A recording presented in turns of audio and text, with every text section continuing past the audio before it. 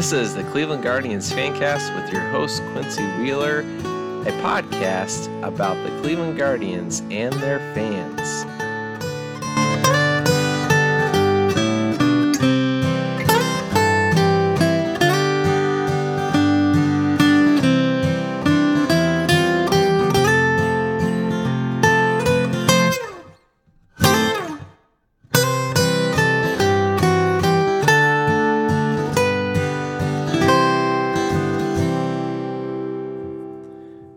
Welcome to the Cleveland Guardian Fancast. I'm your host, Quincy Wheeler. You can find us at Guardian Fancast on Twitter. You can email me at quincy@guardiansfancast.com. It is a difficult time to be a Cleveland Guardians fan. There's no two ways around it. The Guardians have lost the first three in a four-game series to the Detroit Tigers, who are one of the worst teams in baseball. Now, I will admit I expected the Tigers to be better this year than what they have been, so this could be some regression back to the norm, but they don't really have a ton of great peripherals, and the Guardians are getting beat by pitchers fresh up from the minors / pitchers who have been DFA'd 3 times in a season. At least that's what happened today. So I don't really know if it's so much about the Tigers as it is about the Guardians. It's pretty clear that the Guardians are tired. And that is fair. 18 games in 16 days, even with a rain out featured in there, is hard for any team to handle. After the game, Tito noted that though it's a young team, the players haven't been used to this kind of pace, many of the younger players, and so it's difficult for them to get adjusted to, which is fair. And Tito wasn't offering that as an excuse. He was just saying that's part of what's going on.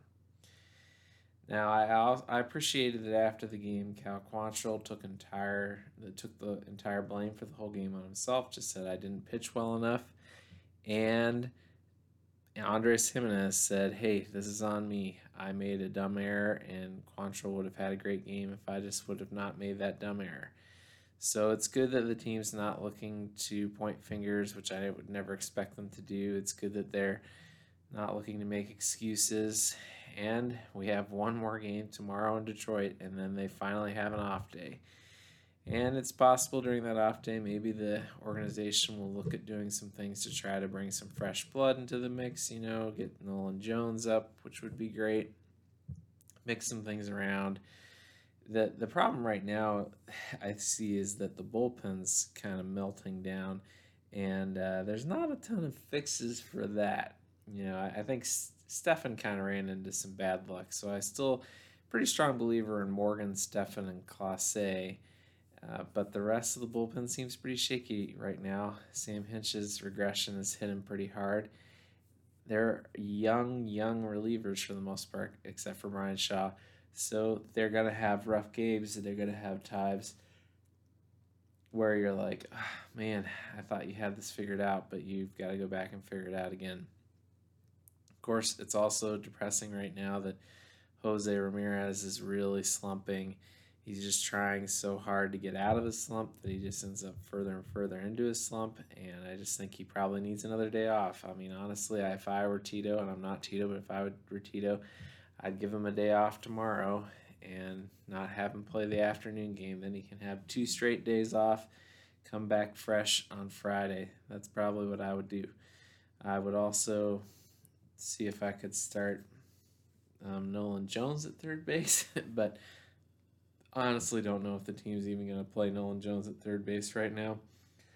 I know it probably means another Ernie Clement day at third, but it's probably the right thing to do at this point if you can get Jose happy and back to where he needs to be. And by happy, I just mean in a better mental headspace. Good news, Franmil Reyes looks like he's starting to figure things out. He's putting up good at bats. He's driving the ball. Other good news, Owen Miller finally had a pretty decent day. Miles Straw got a decent hit. You got to just look at these things and see how guys are progressing and see that things are going to turn themselves out. It's just everything's going wrong all at once. You have a poor pitching performance. You have errors. You have bullpen meltdown, and you have guys like Jose slumping, and you're just not going to win games when that's happening. You're going to lose games to bad teams. And this was an embarrassing loss because you have the other team pitching a position player against you with a lead, and you have Sandy Leon throwing 2 scoreless innings, which is embarrassing for the Tigers too, I guess. But just not a great stretch of baseball. Got a game against the Yankees, which was great, but this whole past few games against the Yankees and Tigers, and even a couple of those games against the Twins, I mean, barring some miraculous comebacks that just happened to come through for us, which is great. Obviously that's part of baseball, is being able to do that. This would be a horrific stretch, but those comebacks against the Twins remind you how good this team can be when the pieces fall in place and they put things together, which they're capable of doing. So just encourage you, Cleveland Guardians fans, to keep your head up and keep believing and look for the small positives in every game, the guys that are figuring things out and showing what they're capable of. And you got to trust, even though it's hard, you got to trust that the front office and Tito are doing their best to try to get everybody on the same page. Oscar Mercado got a hit today, and he's definitely not somebody that you have to worry about their energy flagging, and wonder if that might be part of the idea, to just kind of keeping new waves of hitters going to try to get some energy in the lineup. I'm not saying that Oscar Mercado is great. Would rather see a whole bunch of different guys, Alex Call from Columbus, but just trying to think like they're thinking. I just finished reading Our Team by Luke Eplin, and it describes the Indians season of 1948 and leading up to that. Great stories about Satchel Paige finally getting the chance to pitch in the majors and how key he was for the Indians to win the pennant that year, even though he kind of lost, some of his stamina at the end of the year, which being at his age isn't surprising. So that was a really neat book to read. And one thing that it pointed out is the story of Larry Doby. And of course, yesterday, we celebrated Larry Doby Day, which I should have mentioned on the podcast, and I'm sorry about that. But Larry Doby entered the American League on July 5th, and so that was the day that they remembered him for the 75-year anniversary for him breaking the color barrier in the American League. One thing that's really clear in Our Team is how crucial Larry Doby was to the success of the Cleveland Indians, and we'd absolutely be in a 102-year drought for a World Series if Larry Doby hadn't come through for the team in 1948. And one thing I noticed is that Larry Doby had a rough start to the season because after spring training he came home to discover that his wife had a miscarriage with their first child. And I wonder how many times guys are going through stuff like that and the media and nobody else knows about it. Not that it gives anybody an excuse, but it's just important to remember we don't always know what's going on in somebody's life. We don't know the ins and outs of everything that's going in the clubhouse, so you can't necessarily conclude it's this or that when guys are struggling. And, I guess I would also encourage, us to think about all the things that are happening in the world, from the 4th of July shooting to the tragedy in Akron with the, just the whole experience of Jalen Walker and the police. And I've had policemen in my life who've said that they can't understand why that many shots were fired in that situation. And then you have the story of the mass shooter from Highland Park getting taken alive. And I know their situation is different, but you have to understand why a community of people would be saying, hey, it looks like you're treating us like animals, and why is that the case, and how can this change? Definitely understand all that, and I just hope that we're all able to listen to each other, to respond to each other, to realize that someone like me, a white man who's lived most of my life in the suburbs, has no idea what things are like in in these urban areas, and how things are in different communities, and when people look at you differently because of the color of your skin. And you're reminded of that as you read about the story of Larry Doby and all that he went through, so much undeserved and uncalled for and unacceptable insults and treatment his way. And one of the things that Luke Epplin discusses in his book, Our Team, which you should really check out, is how much better Larry Doby's career would have been if he hadn't had to fight a war on several fronts.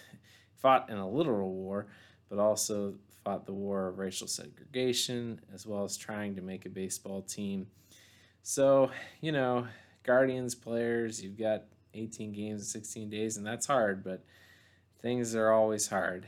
People are all over the world going through hard times. So I know they'll figure out a way to get through this, and they're not going to make excuses about it. But it's a tough time. It's an embarrassing stretch, and just want to let you guys know that we're going to get through this, and we're soon enough going to see some of these guys we really want to see in the majors.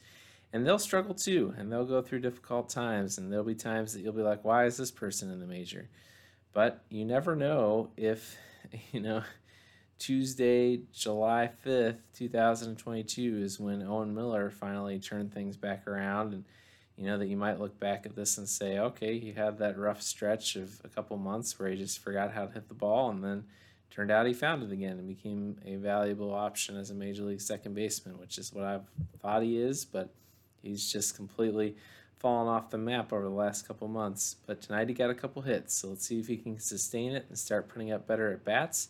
Let's see if Franmil can sustain it. Let's see if they can help Jose relax a little bit and go back to what he's more than capable of doing, which is being one of the greatest hitters in baseball. Tough night, guys. It was my birthday, and now the Guardians lost on my birthday, which isn't incredibly abnormal. But now it's on to the next game and the next opponent, the next series after the Tigers. It'll be, get an off day and go from there. So hopefully the Guardians can take this time to figure it out and give us all some hope.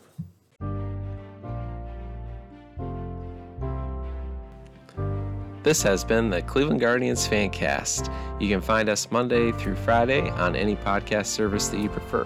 Don't forget to rate, subscribe, like, and download so that we can continue to produce these podcasts for your enjoyment.